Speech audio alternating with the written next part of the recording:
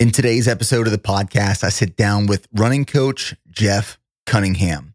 And Jeff was my coach when I ran my sub 3-hour marathon in January of 2021. And he is also the coach that I am going to be working with as I train for a sub 250 marathon that I'll be running at the end of May, which will be the Buffalo, New York Marathon. Jeff is an amazing, passionate coach who is an attorney by day and coach by all other hours of the day and night. He has helped many runners reach elite levels, and he has a formula to help runners run a sub 3-hour marathon that we're going to dive into that revolves around training volume, speed work, adaptations, recovery, nutrition, and just putting in the time. And he believes most people can run a sub 3-hour marathon. So without further ado, let's dive into today's episode to learn the sub 3-hour marathon formula. You are listening to the Bear Performance Podcast, where we discuss topics on fitness, nutrition, business, and leadership to help you perform at your highest level and go one more. I'm your host, Nick Bear, founder of Bear Performance Nutrition and prior U.S. Army infantry officer. We've scaled our brand through our core pillars of transparency, service, and integrity. And now I want to share with you, through our experience and our guests, how you can optimize your life. Welcome to the show.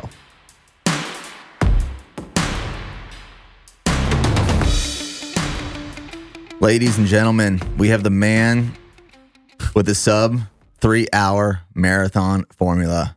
This is Jeff Cunningham. What's up, Jeff? Not a whole lot. How you doing? I'm good, man. I'm a lot faster now that I met you, and I do want to dive into that in this podcast, right? So I think to kick it off, the way we met, it was probably a little over a year ago. Yeah. And I reached out to Natasha, and it's funny how all this came together. I reached out to Natasha because she was following me on Instagram. I was following her. And I would post these photos of my watch after a run. And I'd say, nice, easy run. And it'd be like a 7:15 pace. And she would respond with, you're running too fast. You're running too hard. You're doing this wrong. I was like, who is this person? And I reached out to her, kind of learned a little bit more about her. And I said, I need you to coach me for my next Ironman. And she was one of the best coaches I've ever worked with. And then when I started working with her, she said, but I'm not going to do your running coaching. I'm going to have Jeff Cunningham do your running coaching. And Jeff is a character. I was like, all right, I got to meet this guy. And I met you, and I was training with you Wednesdays downtown Austin with your team on the track, on the East Side Loop, doing workouts. And then working with you led me to the 2:56:27 marathon last January, where I achieved my sub 3. So it's been a journey since meeting you. It feels like I met you like 5 years ago. How about this past year? Like wild. This past year has been a wild journey for everybody. Challenges all the way across the board. In fact, on the way up here, I needed DEF for my truck because I drive a diesel. And apparently we're having a DEF shortage, and they're still blaming it on COVID. Classic. Unbelievable. You know what I remember about that truck, actually? I'll always remember that truck because we'd be doing workouts on the East Side Loop, and you'd hop in your truck. Yoli and Tyler would hop in there with you to film, and I'd be running around the corners hearing the truck coming out, and I can like imagine it in my head right now because of one, we had the video footage to prove it, but it's you driving past with Tyler and Yuli, hop out of your truck and saying paces for everyone passing by. A heavily involved coach. Before you were coaching, what did running look like for you? Like where did running, this passion of running stem from? Well, it was funny because I ran my first race in, I want to say it was 1983, 84 in Tyler, Texas, in the Azalea Trails, a 2-mile race. It was tacked on to a 10K race, and I loved it. the concept of running down the road where the cars are supposed to drive, right? When you're, I don't know how old I was, maybe 8, 9 years old, was just a fascinating concept to me. I found out I was good at it, ended up running well in high school, and ended up getting a college scholarship, went on and ran collegiately at Baylor University, and then went to law school and actually had some of my best running competitively, believe it or not, when I was in law school. And it seems a bit counterintuitive because I had less time to run. But what I did was I fashioned it in a way that sort of wove it into the busy life I had, which essentially was just staying up till 2 a.m. reading case law. That's what you do in law school. And I did fewer workouts, and I took it a lot easier on my easy days, and my training didn't amalgamate into some sort of unrecognizable blob of semi-hard running, which I think a lot of collegiate runners fall prey to because you get in a pack, it gets rolling in your easy runs, just like what Natasha hit on with your easy runs, becomes something that's slower than hard, but much faster than easy. And so I ran my PRs in law school on lower mileage, actually, and less hard training. But it was a lot more, I would say, focused and intentional on the days when I did run. I thought, this is interesting. So I started coaching high school runners, and actually coached at St. Michael's Catholic Academy here in Austin, where my wife was the athletic director. And I coached high school runners, did well there. And then one of my ex-high school runners got hold of me after she was done running collegiately and said, would you help me? And then we ran our first marathon, and that's how I started coaching the marathon. Kind of stumbled into it, but applied all of the physiologic principles that had worked for me, and they apply all the way across the board, from 18-year-olds to 60-year-olds and above, because human physiology is what it is. So coaching for you it's actually a passion. Oh, big time. Because, I actually am probably more competitive as a coach than I was as a runner. And when I say competitive, I mean my mindset, my desire to see success. When my runners succeed, when my runners set a goal, we go from point A to point B and we arrive successfully, that's the most fulfilling thing for me, because I get to see other people happy. And the investment in other people's success, frankly, drives me, and it inspires me. And to see seemingly ordinary people doing extraordinary things is one of the most fulfilling things for me. Well, I mean, I can attest to like your active passion through coaching, watching you literally run the marathon, part of the marathon with me. And like when I watch you coaching your athletes, right, you are running segments. You're sprinting next to them, coaching advice. And it's funny because in the fitness space, a lot of the times you find people coaching, whether running, bodybuilding, a lot of the time, triathlon, not necessarily because of passion. The coaching isn't a passion. The sport, the activity is a passion.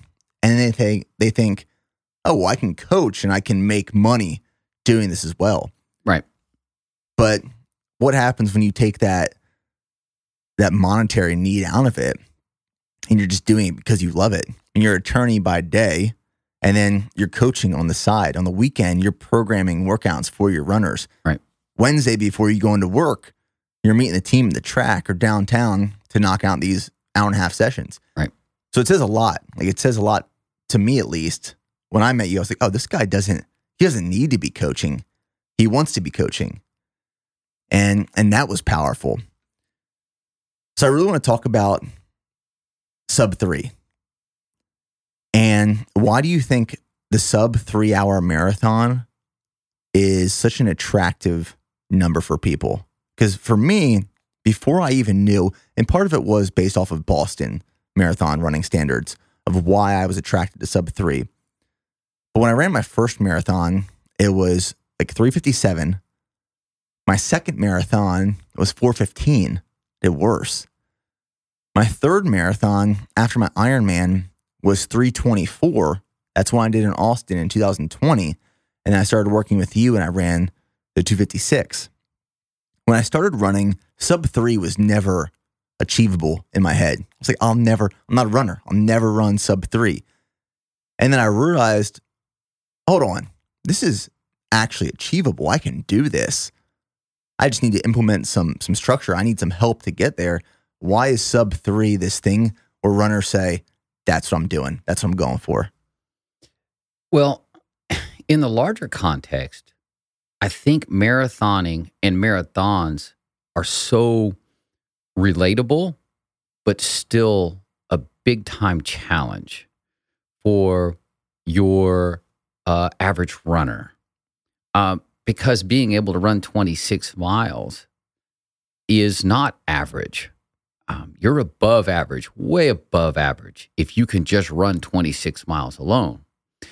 But it's relatable in the sense that you can enter one.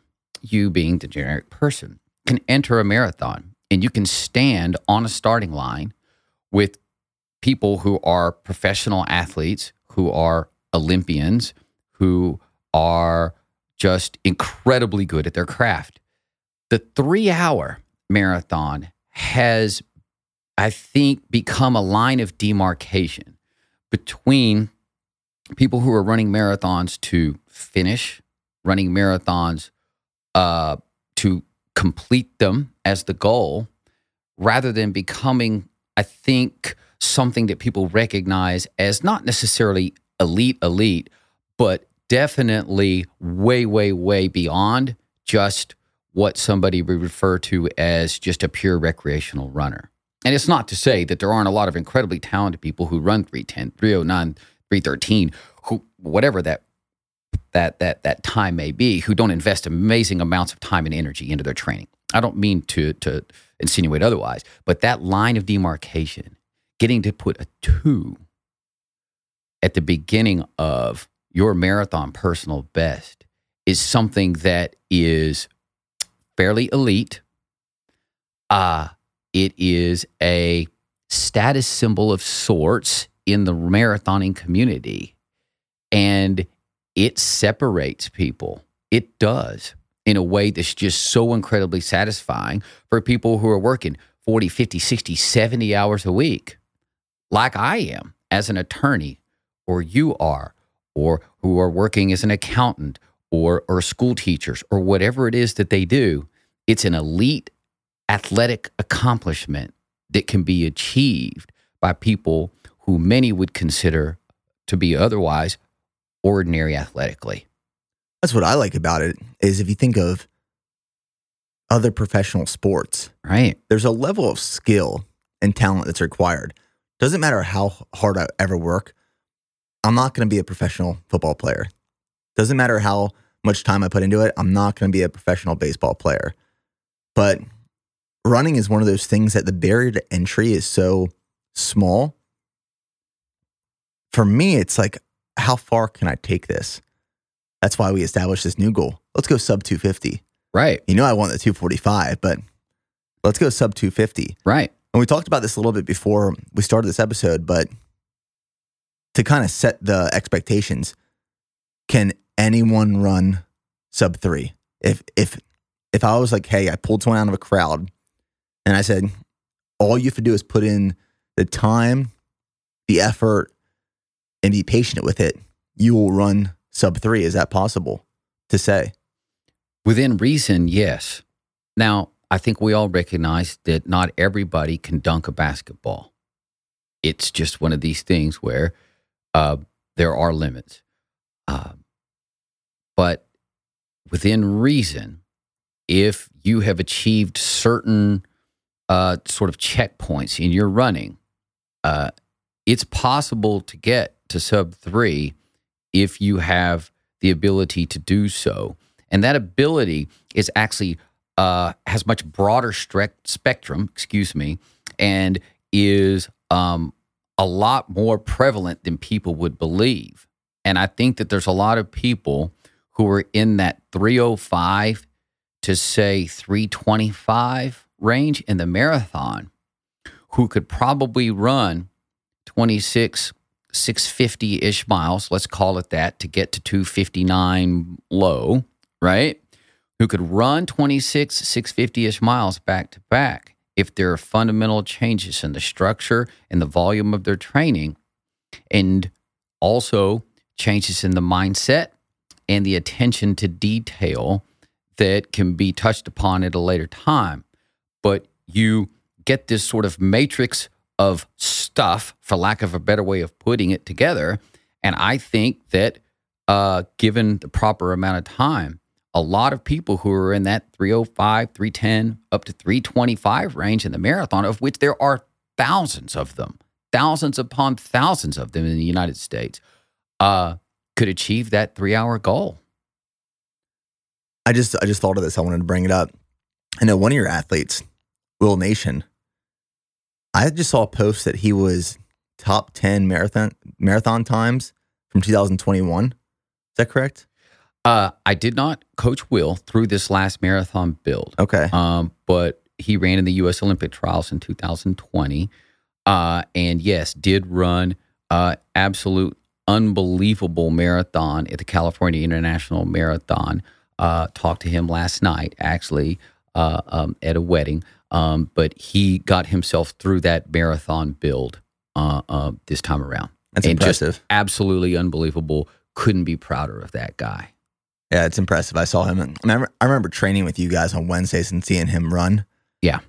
That group of guys, him, Mitch, watching those guys move, I'm like, it is like butter, just clipping sub 5-minute miles. Right. And it's amazing to see. Mitch is racing Sunday. With that foot, like the way their feet just turn over. Oh, yeah. Dude, it's amazing. So when I started first working with you, I kind of want to interview you now in terms of what it was like when I started working with you, to kind of paint a picture for the listener or the viewer of if someone's saying, hey, I'm running a 3:30 marathon. I want to get to 2:56, 2:57. When I started working with you and I said, I'm a 3:24 marathoner at Austin, which is a tough course. And I said, I want to run sub 3 in, I think it was like 6 months. Mm-hmm. Did you instantly say, yeah, I can make that happen? Or was it, I don't know about this? Like, what was your initial reaction when I said, this is what I want to do? And oh, by the way, we're going to be showcasing it to hundreds of thousands of people online, and you're going to be the coach for it. My initial reaction was, we're going to have to see.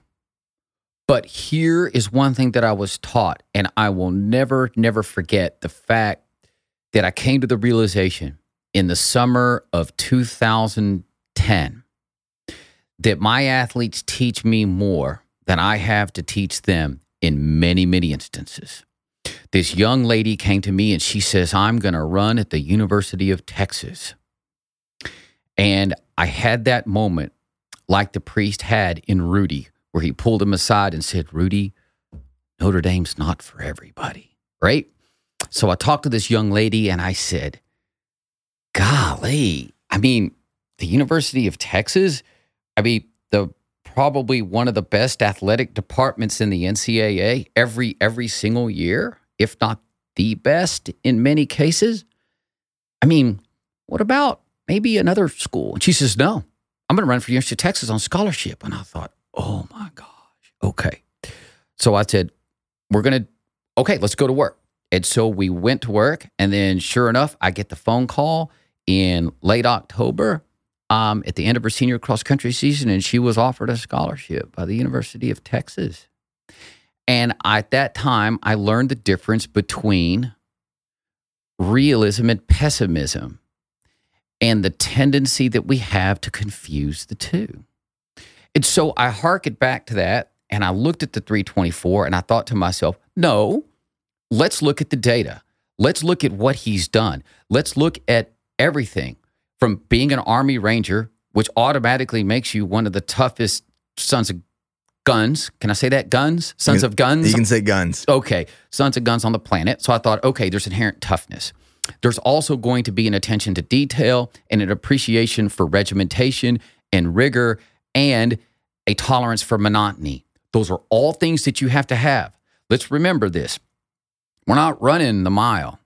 We're not running the 400 where you have to pay attention for one lap. We're running 26 miles. You have to appreciate, seek joy in, and almost relish the monotonous nature at times of being a distance runner. So I thought, okay, he can do all that. I know that about him without having to talk to him. So then I looked and I saw, well, this guy's run a 5-minute mile. Everybody on the planet who can run a 5-minute mile, in fact, I would posit everybody who can run probably under 5:40 in the mile, is capable physically of running a sub 3-hour marathon, right? So then I said, let's see the volume. Let's see the structure of your workouts.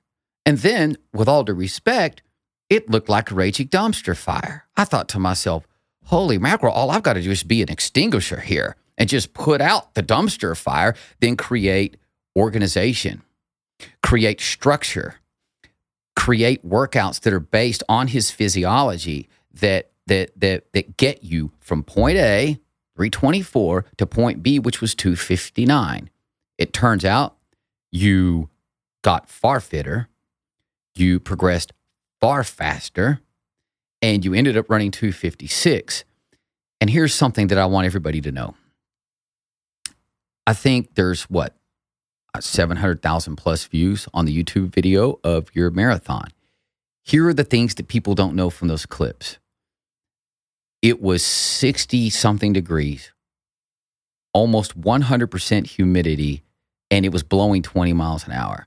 That 256 was a transcendent performance in my mind because I know what that would have been on a deadpan flat course in 40-degree weather with no wind. It would have been pretty damn good. So, yeah, I mean, you basically went and got 30 minutes on your marathon time by simply being tough, committed to process, able to invest in the repetitiveness and the monotony that you have to be good with, being tough as nails, and then handling all of the non-running related things, including recovery, fueling, hydration. Those things go into it too. It's funny on that race day. Yeah. The night before, my dad said, because my dad was in town for the race, he said, it might be a little windy tomorrow. In my head, I was like, I don't care. I'm going sub 3. I don't care what the conditions are.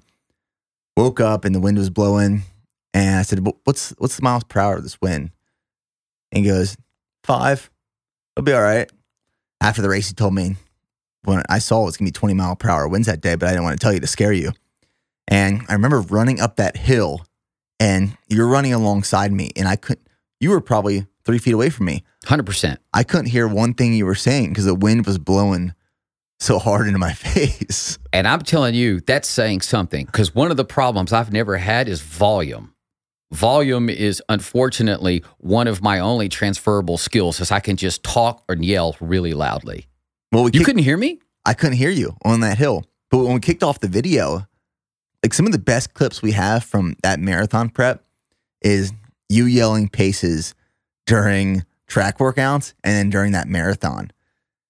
And for me, that was one of the performances that I'm most proud of, because we made a plan. We stuck to that plan. We hit what we had to hit. I stayed on top of nutrition and recovery, which I really want to dive into because I believe that's one of the downfalls of runners, as we've talked about. And I knew what paces I had to hit showing up that day, and just hit a pace 1 mile at a time. Like people say, run the mile you're in. And that's how that day was. I'm running 1 mile at a time, checking my watch. All right, 6:30, 6:28, 6:26.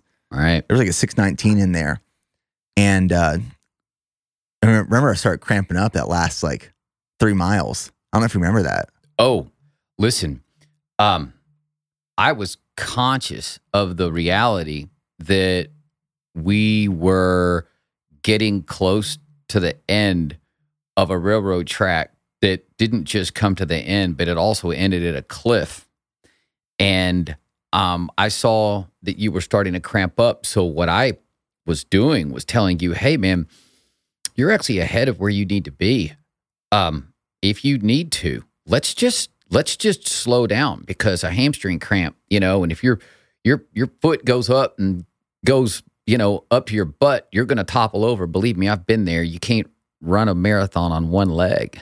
And so I was just really conscious of making sure that you were able to get to the finish line. And, you could see from the videos, you were running a little straight-legged there the last 100 meters. I waddled across that finish line. We can call it waddling. That is probably what you were doing. And that was an epic day. And yeah. What's funny? As soon as we finished that race, weather was beautiful. Sun came out, wind stopped. I think it was the opportunity to really test myself. Right. That night, the weather was perfect for running. It was great. I got a bunch of text messages from my runners who were saying, Coach, if you would just schedule that marathon for about 6:30 p.m., we would have been golden. It's like, well, hindsight being 20, I suppose. But, that's the allure of the marathon is, you're not always in control. And I think that we have this notion, and I think it's sort of a part of the human condition, is that we are in control of more than we are. But that said, one of the biggest things that I stress to everybody is let's take advantage of the things that we know empirically are in our control, right? Were you in control of how windy it was going to be? Nope.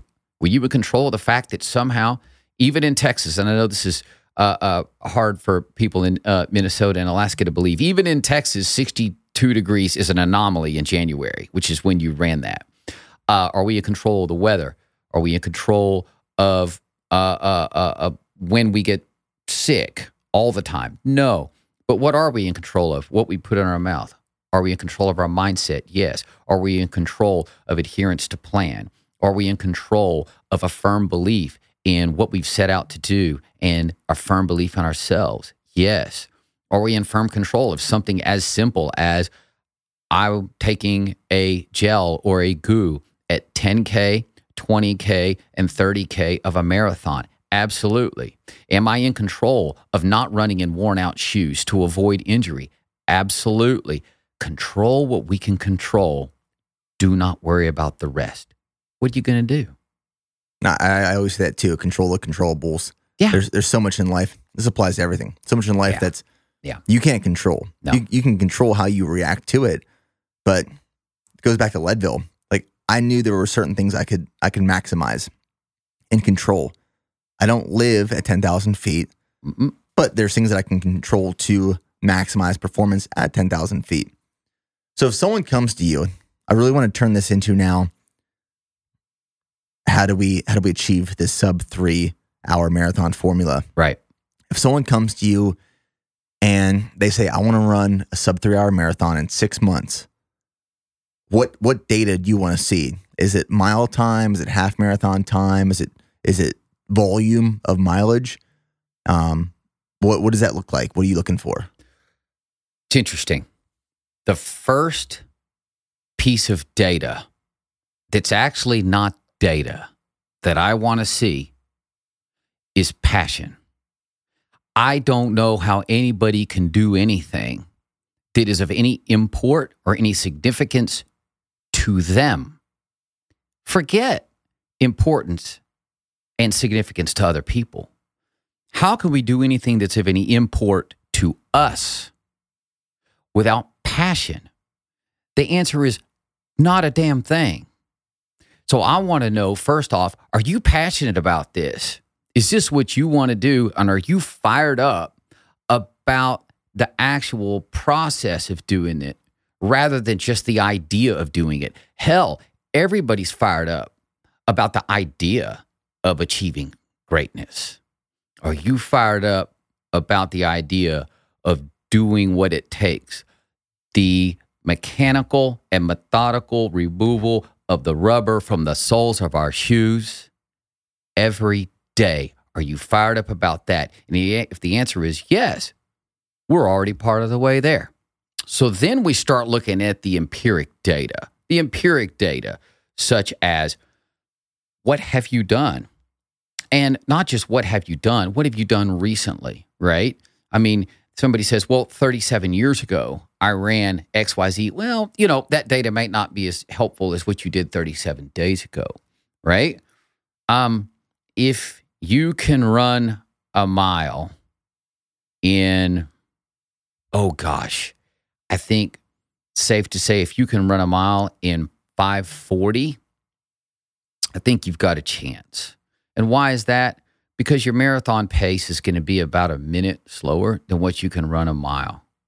And it's feasible then at that point for you to be able to train your body to be able to quote unquote comfortably, because I think you get a tested fact, there's really not a damn thing comfortable about a marathon the last 10 kilometers. But No. you know what I mean. Comfortably run 650 miles ad infinitum, 6, 8, 10, 14 miles, right? If you haven't run a mile, we can look at your 10K.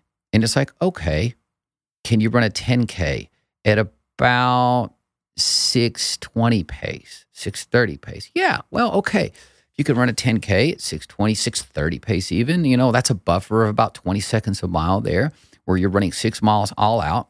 We could slow it down by 20 seconds a mile. We might be able to run 26. Even if you can't do the 26 now because you're only running maybe 4 or 5 miles a day and you go out on a little bit of spit, bubble gum, and guts and run that 10K, right? You just have the raw materials, the talent to be able to do it. You got to be able to handle some volume. I think it's safe to say that outside of a statistical outlier, somebody who's just a born gazelle, being able to run a marathon in under 3 hours, if you're only running 20, 25, 30 miles a week is probably unrealistic. We have to deal in reality. And here's what I do. I deal in reality. In my world, 2 + 2 = 4. I'm never going to be able to get 2 + 2 to equal 5. Now, we can set the formula and we can address the attention to detail. We can address the little things, and that's all part of the 2 and the 2, and we're going to get to the 4, which is your sub-3 marathon. But we do have to look at the raw materials somebody comes to the table with. But here's what I want to tell everybody. The raw material is actually far less than what I think people believe it to be. Okay? Josh Hawley, who I coach, who you had on the podcast, 3 weeks, a month ago? It's about a month ago, talking about finances. And I'll tell you, Josh was one of those people I met through you. Yeah. I learned a lot through Josh because I would go out on these runs and I'd try to redline. And Josh was next to me saying, right, pull back, dude. Pull back. Pull back. And I'm competitive in nature. When we're doing track workouts, I want to be in the front leading that. Josh would be like, hey, dude, come back here, just pull back. I got a lot better that way. I got a lot better at pulling those reins back a little bit and pulling off of threshold to get faster. Right. And Josh is a case study in similar levels of improvement that you had. Josh was, I believe, a 3:16, 3:19 range marathoner when he came to me. And he says, I want to break 3 hours. And of course, I had my sheesh moment, but it was only a moment, right? And I said, well, this guy's a reasonably athletic guy. This guy is an ex-soccer player. This guy is committed to process through what he does professionally. This guy is committed to stick-to-itiveness and committed to process. I think we can do this. Josh goes and runs 2:57. And that was 20 minutes that he got, right?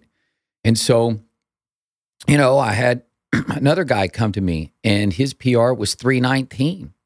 And then this past November in Indianapolis, he runs 2:57, goes and gets 22 minutes. I mean, guys, that's almost a minute a mile, right? And I had another lady come to me, and she said, well, I want to run 3 hours in a marathon. And I thought, well, okay, let's do this. See, now I get a little more confident. I'm like, all right, okay. You got 2 legs and a set of lungs. We could do this, right? She was a 3:15 to 3:20 lady, and she ran 2:58 at the Boston Marathon in October. So the point is all these people come, and I think a lot of people would say, I don't know if they have the raw materials by which this can be done, because going and getting 45 seconds a mile over the course of 26 miles, you're running a different race. It's not the same race, but we got it done.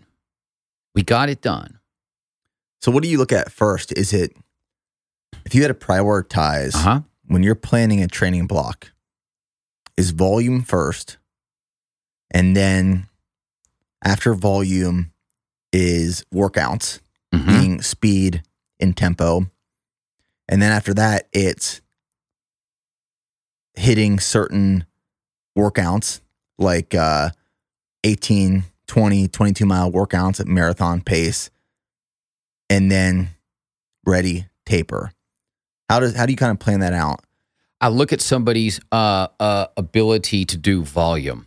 The first thing I ask people is, how much do you run on average on a day-to-day basis? And give me a snapshot of your last month. I also ask them, what's the longest run you've done in duration in the last 4 weeks? Generally speaking, if they're in the double digits, on the longest run they've done in the last month, 10, 11, 12 miles, it's completely feasible to run a really, really good marathon within 15 to 20 weeks of that time. If you're able to run 6 to 7 miles a day, even as little as 5, depending on how fast you run them and what some of the other data tells me as far as your recent personal bests and distances, the mile, the 5K, and the 10K, it's completely feasible. Sometimes I can say, hey, I think in 12 weeks you're capable of doing this. Some people, I tell them, hey, it might be 6 months, because we have to achieve certain sort of almost diagnostic checkpoints along the way with certain workouts. And remember, I would tell you, hey, this workout is diagnostic of your ability to run X time in a marathon. And I know what those workouts are. They're relatively tried and true. And that's the reason why I've had a lot of people go and run between 252 and 259 since 2019. And every one of those people who did it had never run under 3 hours in their life, including young lady at Indianapolis in November was at 3:02. And she goes and runs 2:52 and goes and gets 10 minutes. But nobody came into it saying, oh, this is going to be easy. But they said, it's been hard. I think maybe I'm missing something.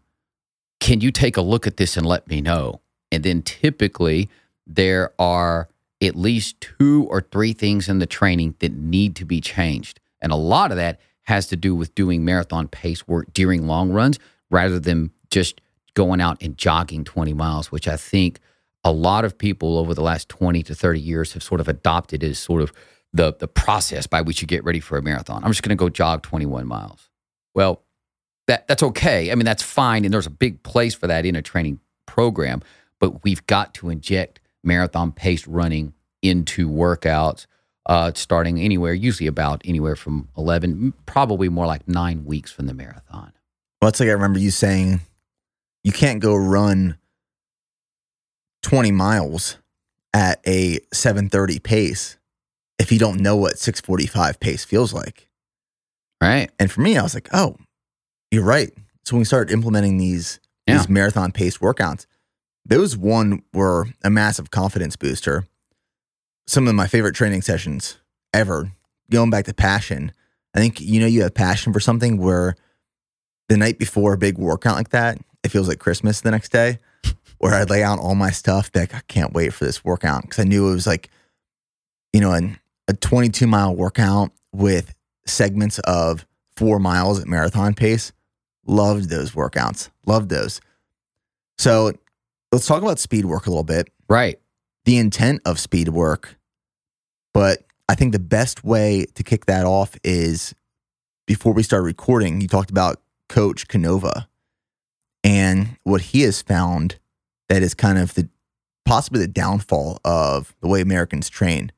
Can you discuss that a little bit before we talk about the importance of speed work? Well, the wonderful thing is that we've experienced a renaissance in U.S. distance running when I think that there were certain realities which then begat realizations for all of us in the distance running world.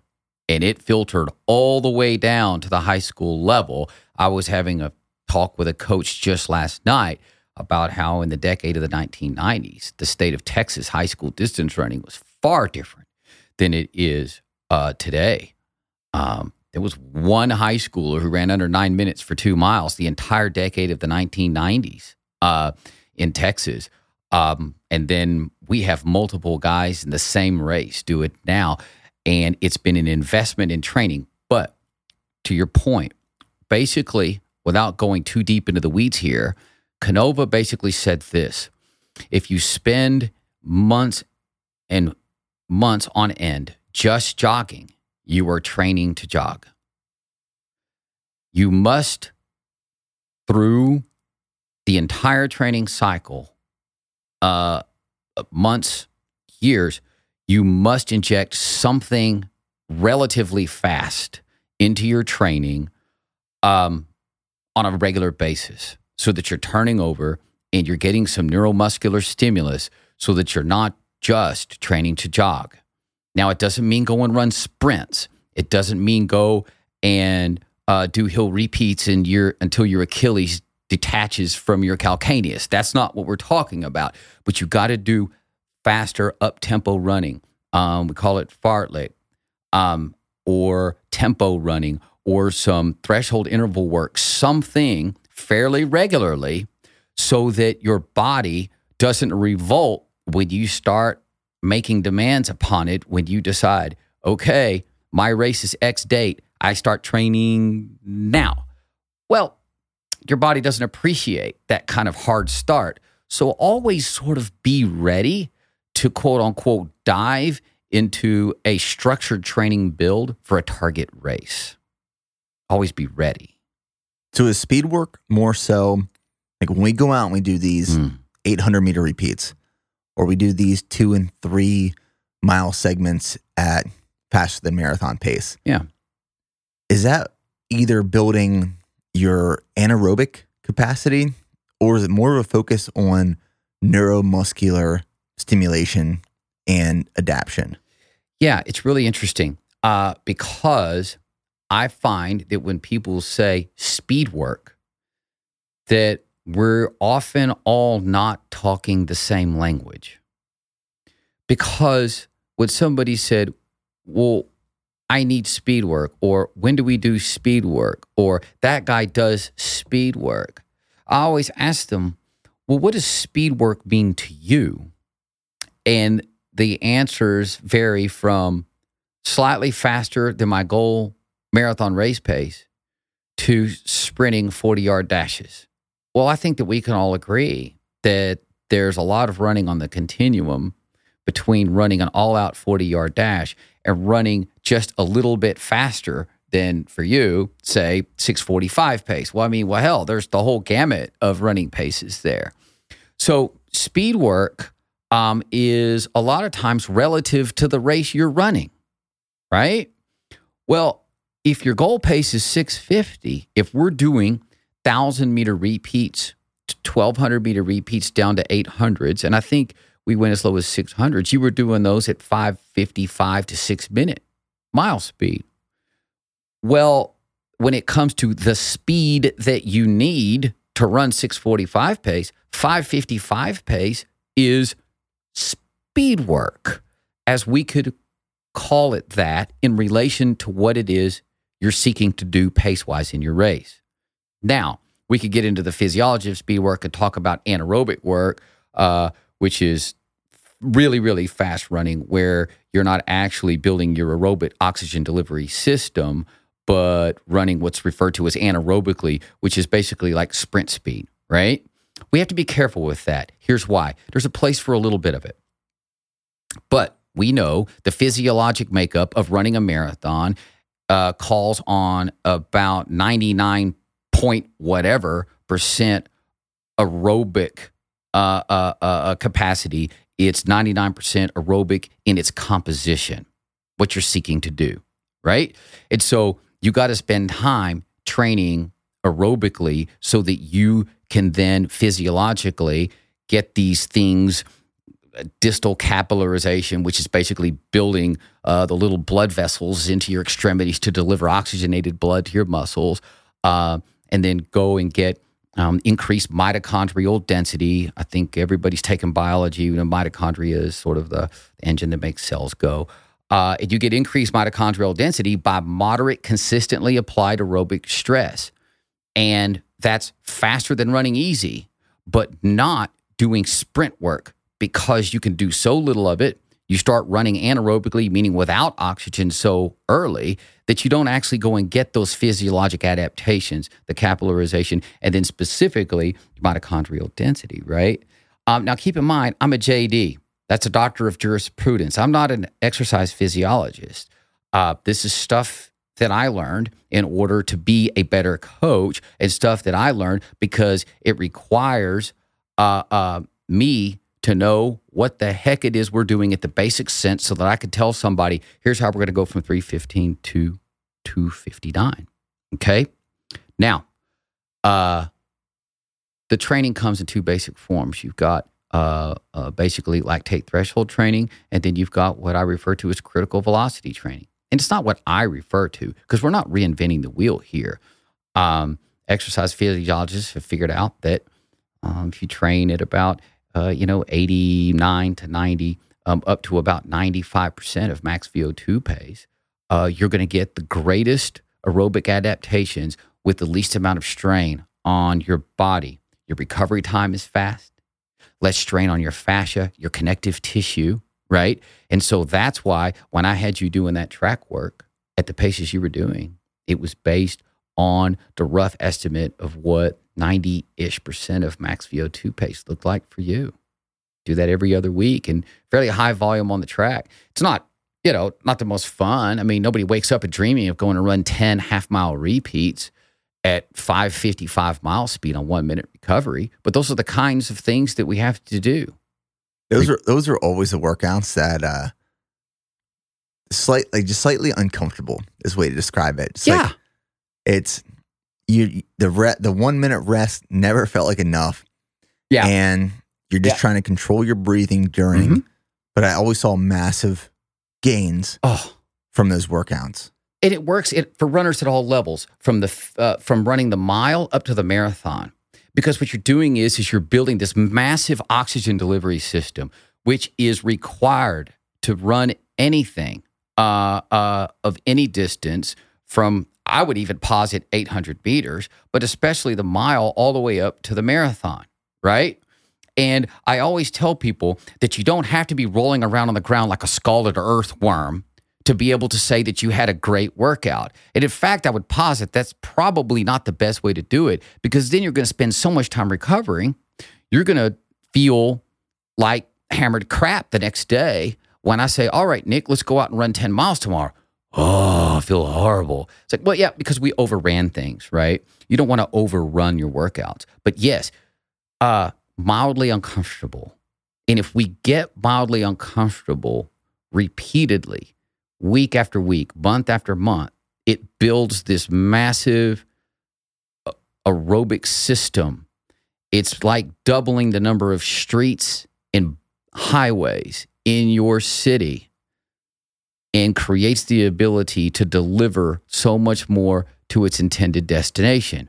And that's what we're doing physiologically. Listen, one of the most important things I tell people is it's more important to be consistently good than occasionally great, right? And what I mean by that is you don't go out there and go, man, I crushed that workout. Well, yeah, you were laying on the ground for an hour after you were done, and now you can't walk for 2 days later, right? That's occasionally great. Let's just be consistently good. Let's show up. Let's understand the parameters of the workout. Let's be passionate about investment in the process and sticking to the plan, and be passionate about watching the fitness creep in almost insidiously. It's like plate tectonics. It just slowly creeps in, and then suddenly you wake up on race day, and it's like, wow, I put in some amazing training. I'm ready. That's the key. And that's a feeling. Like race day. Hell yeah, it is. After a taper, and you feel like you're floating, it's one of those feelings that you can't have all the time because you have to build into it and then taper. Mm-hmm. But is that one of the best feelings in the world? It is. And here is what I think is funny is people will ask you, well, why would anybody want to run a marathon? And they ask people, well, you're not getting paid to do it, or you're not getting a bunch of sponsors to do it. Why are you doing it? And it's that feeling that you just described, that until you've felt it, until you've been in it, people can't possibly understand it. And I think that distance running and marathoning, I think, is viewed as a sort of a quixotic pursuit by your average, couch dweller. Am I allowed to say that? I guess I just did. You can say whatever you want on here. There we go, baby. Let's go. And so it's confusing to people. Well, why would you want to do that? It's like, because that feeling that you just described, it's nothing better in sports, man. I miss that feeling. I look forward to that feeling again. And it's one of those things that when everything comes together, all the work you put in over months and months and months, and you build and you get there, it's that feeling that when you're in it, there's a difference between, I've heard this before, and you might have said it, there's a difference between running a race and racing a race. And when you're running a race, you're sometimes suffering and you're not in control. When you race a race, which is, you're not racing to beat someone else. You're in the race. You're racing in the race. You put in the work. You did the training. And you know what paces you're trying to hit for each mile, and it feels good. And you're not just dragging ass through it. Yeah. Like my first marathon at mile 16, my full body seized up with cramps. Didn't train enough. No track work, no speed work. I just went out and jogged. And I suffered through it. And I never wanted to feel that feeling again. And when I actually did, I followed the formula. I followed the plan.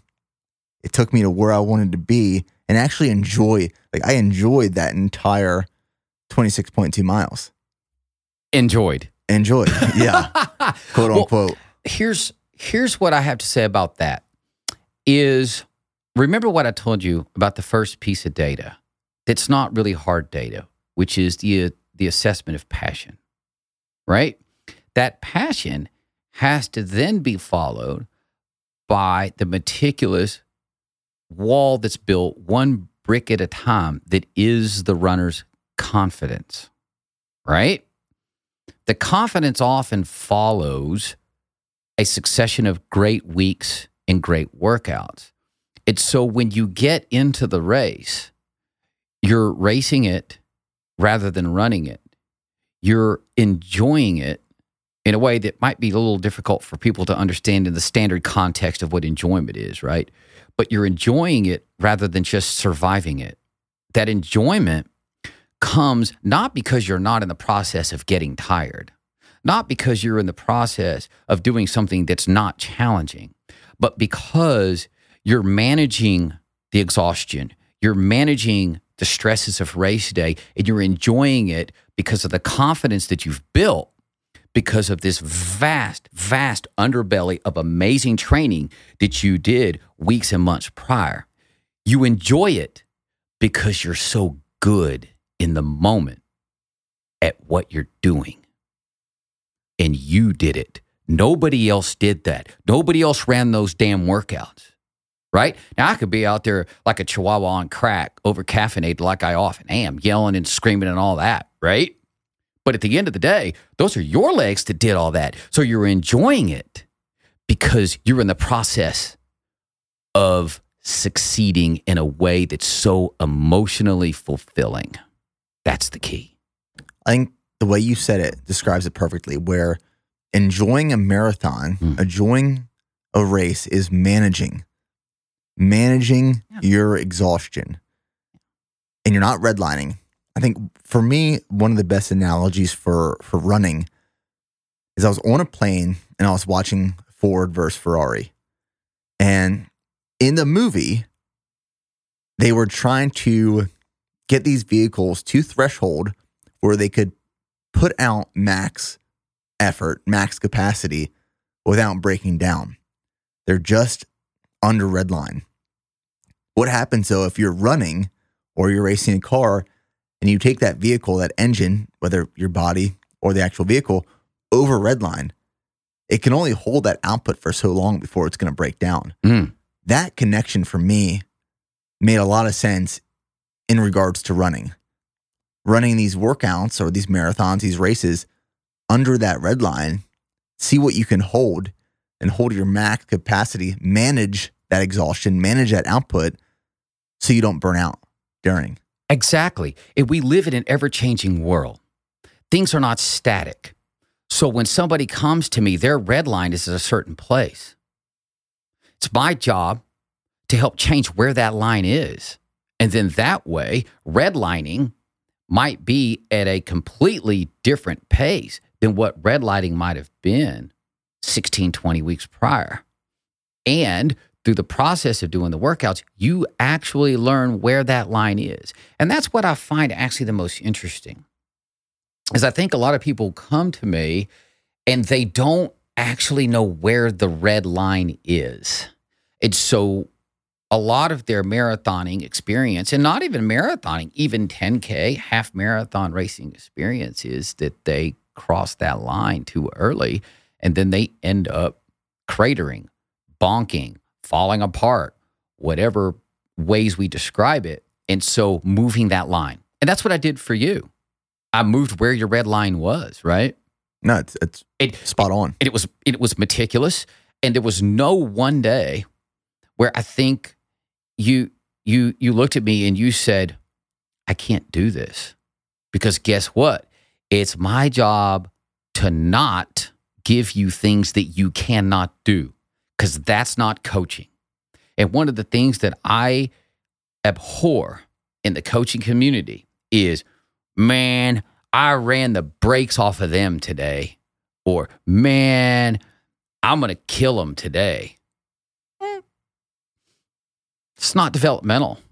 It's not developmental. We need to stop, hiking our shorts up too high and beating our head on a locker. Listen, that's great for, movies and, an Al Pacino out there and, was it The Longest Yard, I think, Yeah. Listen, that's fine. That's great. Love that mentality from the standpoint of just being tough. But let's be tough and smart and meticulous, and let's pay attention to detail. That way we can effectively move that red line. Because listen, if you're tough, you're going to get it done on race day. It's my job to have you physically equipped to actually do it rather than being all bark and then having no bite. Nobody likes that dog. No one. I do want to talk about these big workouts. Yeah. That you incorporate into your formula in your training plans. I do want to tell a quick story though, because you mentioned fartlek runs. Yeah. I do love fartlek runs. I do. When I was in college, I was in the Army ROTC department, and our senior year, we have to plan out the physical morning training, the PT sessions. Right. And we have to brief the battalion commander. I think it was like every Friday for the next week's training. So it was my week to brief, and I write up the slides. I plan the training. I love fitness. At this point in my life, it's always been a passion of mine. Running back then, it was just suffering. It was never something that I enjoyed doing. I had to do it because the Army says you have to run. And I create these slides, and I created a fartlek run for this day. But I spelled it FART-LICK. Oh, boy. So my battalion commander goes, you guys are doing some fart licks next week. I said, Roger that, sir. We're doing a fartlek run. He said, you spelled it wrong. I'll never forget that, because whenever I see it, I thought it was fart lick. So do you put Tabasco on that? Like, how is that? It's tangy. It's tangy. It's really funny. Yeah, it's FARTLEK. Yeah. Right? And the word for speed play is what it is. Let's talk about these workouts. The big ones you do in a block. Sure. Because those were some of my favorites. And those for me told me, okay, I can run sub 3. Mm-hmm. Let's talk about that, where you put them and what they typically look like. Right. Standard workout days were on Wednesday mornings. Typically, we would alternate some sort of tempo running, specifically, I guess, referred to as, lactate threshold running, right? And then on the interim weeks, we would do those critical velocity workouts at about 90% of max VO2 pace, typically 8 to 10K. On the track. On the track. But then, when you start getting close to marathon, I tell people, look, you don't want to get to the mile marker 20, 21.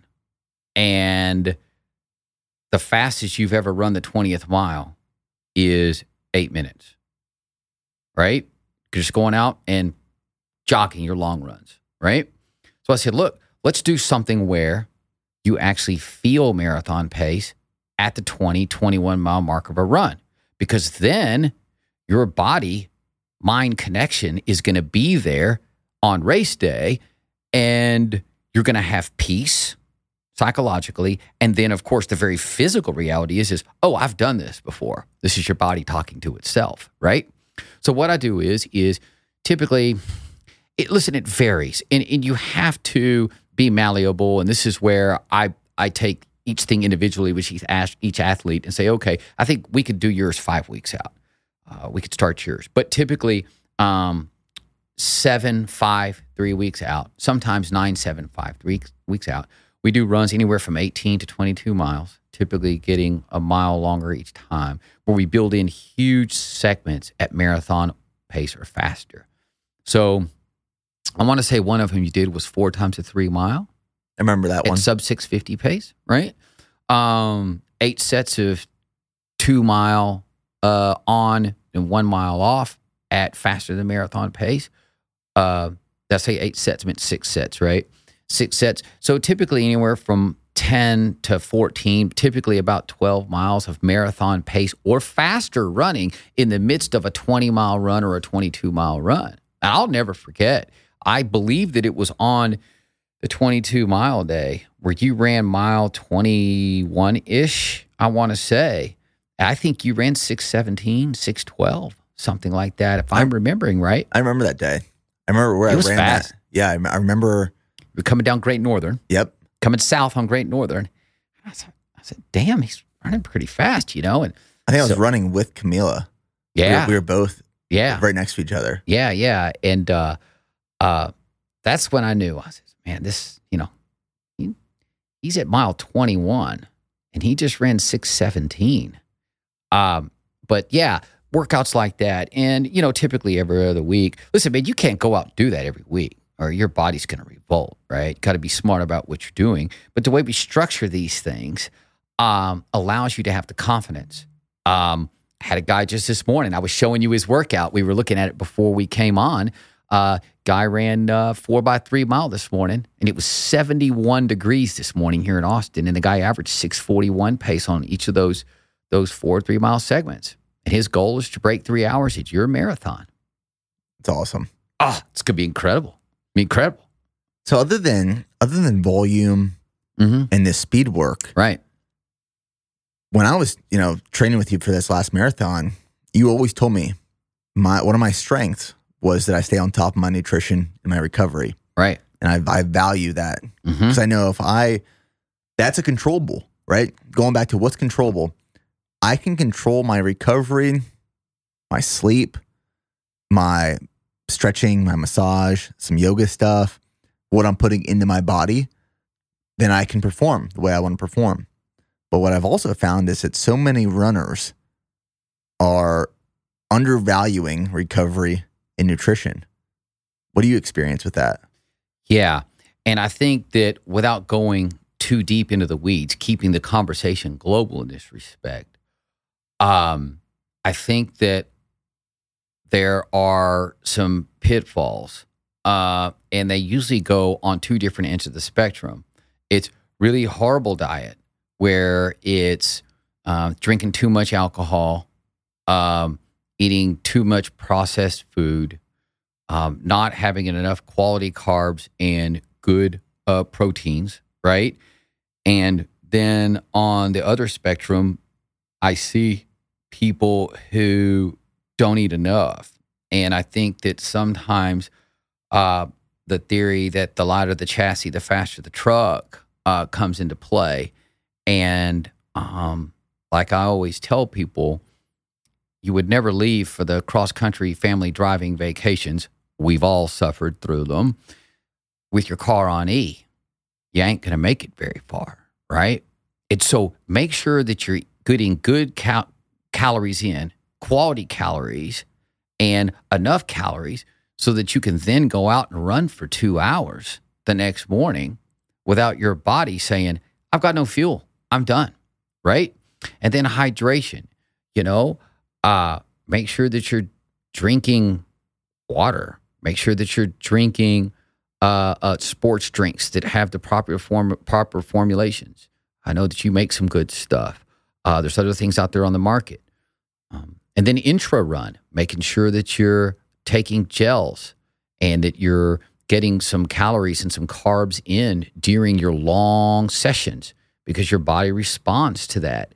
If all you're doing is taking 3 sips of water, then, you're going to not feel so great the last 45 minutes of the run because your body's going to be like, I'm done.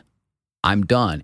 So it's this whole gamut of things that people need to pay attention to, for sure. And it's controllable. Gosh. Yeah. I would, when I would do those track workouts with you downtown, before starting those, and we started those at 6 a.m., I would already have 100 grams of carbohydrates in my body. Yes, absolutely. And then during the workout, I'd have another 60 to 80 grams of carbohydrates with about 2,000 milligrams of sodium. Yep. And just staying on top of electrolytes and carbs.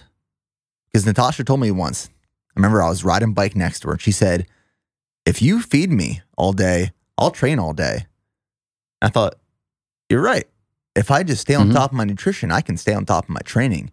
And that's what I did. And it made a big, big difference. Absolutely. So let's talk about briefly tapering into a marathon. How often do you typically taper your athletes? Yeah. The taper starts sort of in a soft fashion, typically 20 days out. We do that last really, really big run. I like to put it 21-ish days out. And I say 21-ish because, Boston Marathon's on a Monday. We got working people. We're going to do the last long run on the weekend 3 weeks before. So that might be 23 days, right? But generally in that range. And I find that people who have been training for 4, 5, 6, 7 months and are actually comfortable and in that rhythm, if you cut the volume too much too early, they just feel really out of sorts. I think it disrupts your biorhythms, and I think that that's a really, really big thing. I think that you start feeling, in sort of the generic sense, stale, just kind of meh, right? So we cut your runs maybe a mile or so, 3 weeks out. We cut your mileage maybe about 10 miles that week, but then we cut your mileage significantly more 2 weeks prior, right? And then the week of the marathon, the 6 days prior, you're down to running probably about maybe 60%, of the mileage you were at, maybe as little as 50% of the mileage that you were out at your peak, say 4 weeks prior, right? It's more difficult mentally than physically at that point. Oh, yeah, because I think that all of the sort of the neurotic concerns about, am I getting out of shape? And the answer is you can actually go 7 full days with 0 physical activity and actually lose no aerobic fitness. And so when people say, well, I'm not running as much, it's impossible. It's scientifically impossible to get out of shape cutting your volume by 60%, even 70% even, that last week before a marathon as compared to what your volume was 4 weeks prior. The other thing, too, is doing some workouts that are just really, really good to get you ready to run the marathon. Typically, we can have or so out. I'll give somebody a tempo run of some length, anywhere from 5 to 7 miles or so. But we're going to be knocking that thing down at 20, 25 seconds a mile faster than what they're going to be doing the marathon at. Basically, if no other for no other reason, to just flush the pipes, just physiologically, just run a pace that's just a lot faster than what you're going to have to run a week and a half later. And typically, you're incredibly fit. You are already halfway through your taper and you're pretty rested. And I've had people run 10K PRs in practice 10 days prior to the marathon and not even run all out. I did the same thing. Oh, did you? It was on the track. I remember that you ran it fast. I didn't know that was your 10K PR. Yeah, we did that 6 miler on the track.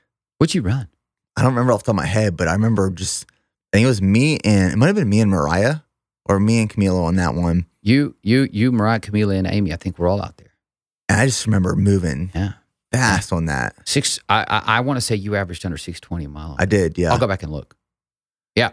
The funny thing is you got to the finish and you probably could have run another mile.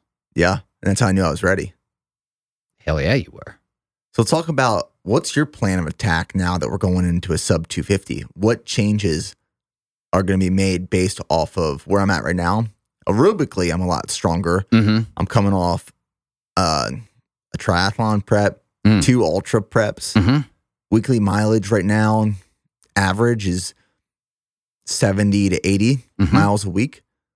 What is the work look like from February until late May for the Buffalo, New York Marathon, where we're going sub 250? Right. Well, first of all, we're running fast, man. That's 627-ish, 628-ish pace, right?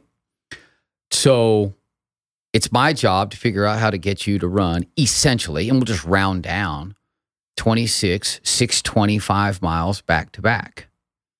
And hearkening back to what it is I said earlier is we have to change where your red line is, right? Your red line, we had it established, was probably at about 640 to 645 pace. Your marathon red line, right? Not your red line for running a 5K. Right? That's what we're talking about. Yep. So we got to move that red line from 640s down to the high 620s. And that means taking a look at our training paces, taking a look at our training volume, but more so the paces. Your volume was really, really quite nice headed into that last marathon, but it's tweaking the paces in a way that doesn't overload you early, and then we slowly get the adaptations, neurologically and otherwise, to where running 625 pace is, you have to put this in massive air quotes, easy, right? If you can't run 15, 18 miles easily at 625, you're not going to do it at a marathon for 26 miles. It's not going to happen, right? So it's changing where the red line is, right? We also have to look at other things. Like I think at the time that you were also training for a triathlon. My training volume was insane. Right. It was like 18 hours a week. Right. And so one of the things I look at also is what is the total aerobic load and what is the total aerobic stimulus on an athlete? One of the things that I've had a lot of success with, and I got one young lady to the U.S. Olympic Trials Marathon running 5 runs a week because we decided that getting aerobic stimulus in the swimming pool or on the bike was going to be able to allow her to stay injury-free, given the personalized approach that we took to this and looked at the injury history, that seemed to make the most sense. But for you were getting swimming. You were getting running. And there's nothing magic about smashing your foot into the pavement to get generalized aerobic gains. You were doing that in the pool and in the bike, excuse me, as an adjunct to what we were doing running. So I have to look at training volume. And if we're not doing as much of the cycling as much as the swimming, we may have to look at adding more miles. Just flat out, there's really no other way to put it. We're going to have to maybe run more, right? But not much more. I think that your fitness is cumulative over the years. We don't jettison what we did 6 months prior, a year prior, 2 years prior, if there haven't been any big breaks in training, whether it's for triathlon specifically or a marathon specifically. So you've got this massive, call it robust aerobic system already built here. So we're going to be able to do with only incrementally, I think, more mileage as compared to what you did in your last build. And I'm fine with that because my mileage right now is, I'm comfortable with my mileage right now. And I'd even be willing to throw in some cycling again. Yeah. Get on the bike and just add some aerobic capacity there. And it's really interesting because we have to make sure that we always remember, and I say we, I mean we in the running community, coaching and athlete alike, that the mileage goal doesn't become the goal. I have to hit X amount of miles for this week. Well, how's that developmental? How is that getting you to where you want to be? The goal has to be kicking ass on race day. The goal can't be, well, I decided I'm running 100 miles this week, so I'm going to do it even though I can't even walk up the damn stairs. Well, then maybe we shouldn't try to run 100 miles. I mean, maybe 85 is going to be far more developmental in your quest to kick ass on race day. So what we'll do is you may run more mileage, but the mileage won't be the goal. It's going to be the means to the end. Does that make some sense? It makes sense. Yeah, has to be. Now, what's going to be even more fun about this race is, now for the listener or the viewer, we're documenting this like we documented Ironman Prep Season 2. So Jeff and I will be, the goal with the series is that someone should be able to watch this marathon series and PR their next marathon. Whether that be you want to run sub 4, sub 3:30, or if you want to take the formula and run sub 3, here's the time to do it. We're going to be providing for free these training programs, and they can follow along. And the goal is that I want 10,000 PRs this year. I want 10,000 people to PR their next race. Absolutely. Doesn't have to be a marathon, but just PR your next race. And I think we're going to provide the resources, the tools, the information to let people do that. Right. And the key is if you're at 4 hours, let's get to 3:40, man. Right? If 3:29 is 8-minute pace, that's running. That is running. Let's get there and let's figure out how to do it. And I think that one of the things is people say, well, I don't know if I have time for that. I don't know if I want to be like all those other crazy people. And I think that what I see is there's confusion about the difference between being all consumed and all in. All consumed isn't healthy because all consumed means that it actually defines who you are. All in means that you're taking who you already are and investing who you are into a process that's going to allow you to achieve something that's incredibly fulfilling, all the while being the best husband, mother, father, son, pastor, guidance counselor you can be in your other endeavors. Let's all be committed to being all in, but let's not ever get all consumed. And everybody can do this. You can go from 4 hours to 3:40. You can go from 3:20 to 2:59. Some of you are going to go from 3:35 to 2:55 because I've seen it happen for sure. I think it's just people realizing that what they're doing right now is not the end. No. It's funny. I'll relate it to business, but a few years ago, it's probably 2017, we were in the warehouse. It was me, Preston, probably Joe at that point, just three of us. And one of my old soldiers in the Army came to see what we were doing.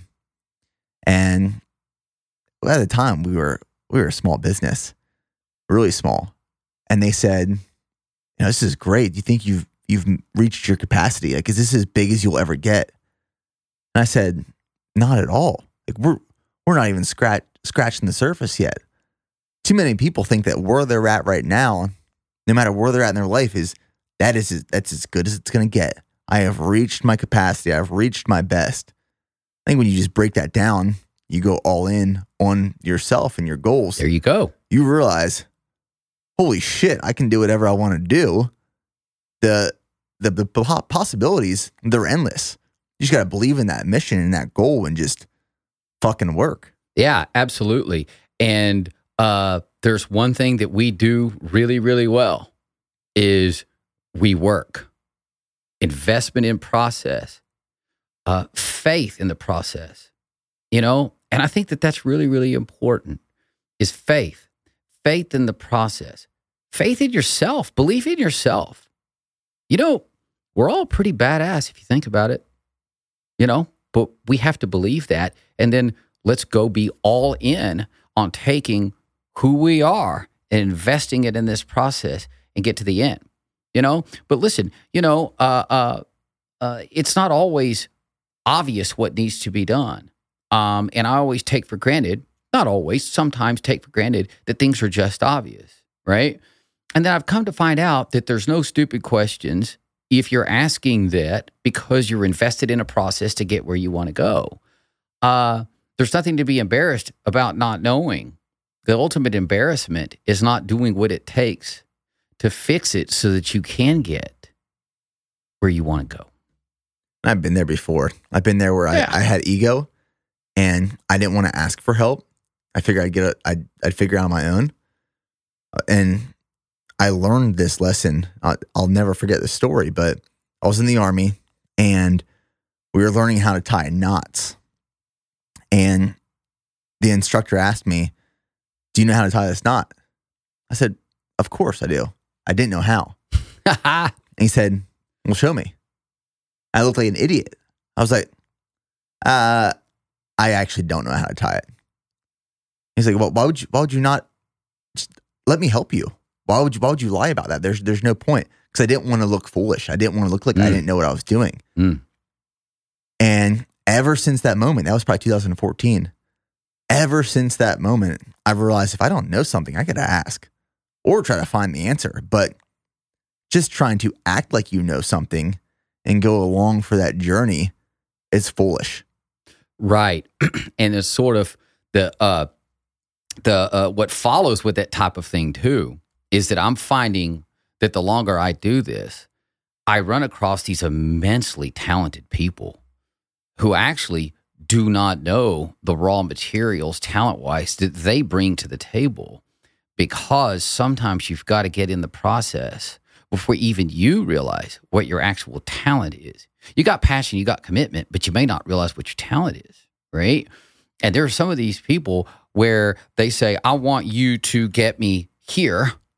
And then they actually get farther past that. And I always tell them, no. I didn't do anything for you. You just made me look a lot smarter than I actually am. It's true. Amazing stuff. I mean, Mariah running 2:52 in the marathon in Indianapolis on November 7th. It's like, wow. Okay. Nothing is impossible. Nope. And, when I interviewed Matthew McConaughey, he said his least favorite word is unbelievable. It's like when someone crosses the finish line of a marathon. If someone crosses at 2:55 and a spectator says, "That's unbelievable." No, it's not. They just did it. Right. It's empirically believable because you just saw it. It's right in front of you. That's right. Nothing is unbelievable. We go into these thinking, "That's unbelievable. That happened. That's unbelievable that I could actually ever do that." It's not. Take something that you think is unbelievable and make it believable. Do something that you think is unthinkable and just dare to think it. And then slowly and methodically wear the rubber off of the bottom of your shoes and just get damn there. You'll get there. Yeah. And if you don't, you're going to get damn close and rejoice in the process. For gosh sakes, guys, there's a lot of people out there who can't go and run one foot and the other down the street.